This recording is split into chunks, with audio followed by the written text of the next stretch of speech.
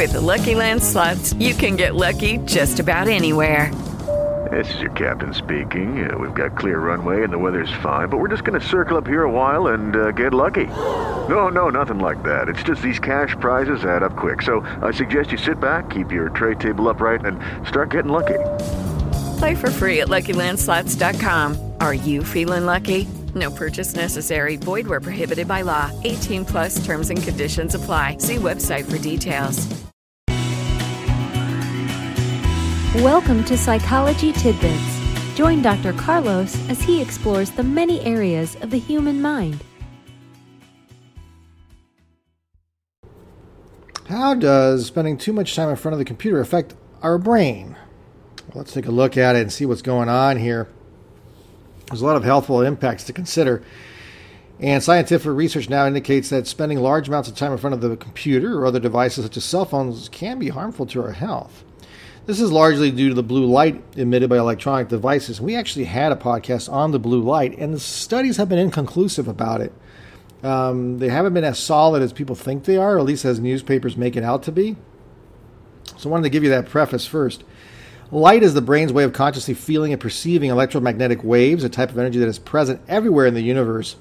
And blue light is a very short wave that emits more energy than other colors in the visible spectrum, such as green, yellow, or red, which makes it more dangerous. Despite this, though, humans and animals can receive it without noticeable consequences. The sun and many fluorescent and incandescent light bulbs emit blue light. People receive an extra dose, though, of this blue light from computers, cell phones, flat-screen TVs, and tablets. And think about how much you spend in front of those. The lenses of our eyes, the cornea and crystalline, protect the sensitive retina from being damaged by very short and dangerous waves such as ultraviolet waves, but do not protect it to the same degree from blue light. And that is why being exposed to it for long periods of time can be harmful. And today, the trend is present. More people work and communicate online, and this could have dangerous consequences, especially for young children who are not aware of the risks of blue light. However, there is a debate about the pros and cons. As I mentioned, research indicates that blue light can even have a positive effect on health, with studies suggesting it reduces seasonal affective disorder, which could state that maybe some of the individuals who have seasonal affective disorder have a deficiency of some sort or affects their brain in some capacity that the blue light helps to overcome. Also, it helps them stay awake and enhances memory and other cognitive processes. But other research links it to retinal diseases and related conditions such as glaucoma or macular degeneration, and in some cases, but this hasn't been strong, sleep disturbances. But a study on invertebrates may tip the balance. But again, this is how the article doesn't understand research. The research is that it looked at whether prolonged exposure to blue light affects the brain as a whole, and as a result overall. The goal was to assess how blue light affects the brain if it doesn't pass through the retina. So it was an interesting concept, but what they used fruit flies with genetically ablated eyes. What they observed was that the flies subjected to 14 days of blue light compared to the flies that were not had reduced levels of neurotransmitters, including glutamate and GABA, and highly elevated levels of succinate and reduced levels of pyruvate, a molecule that plays an important role in energy production.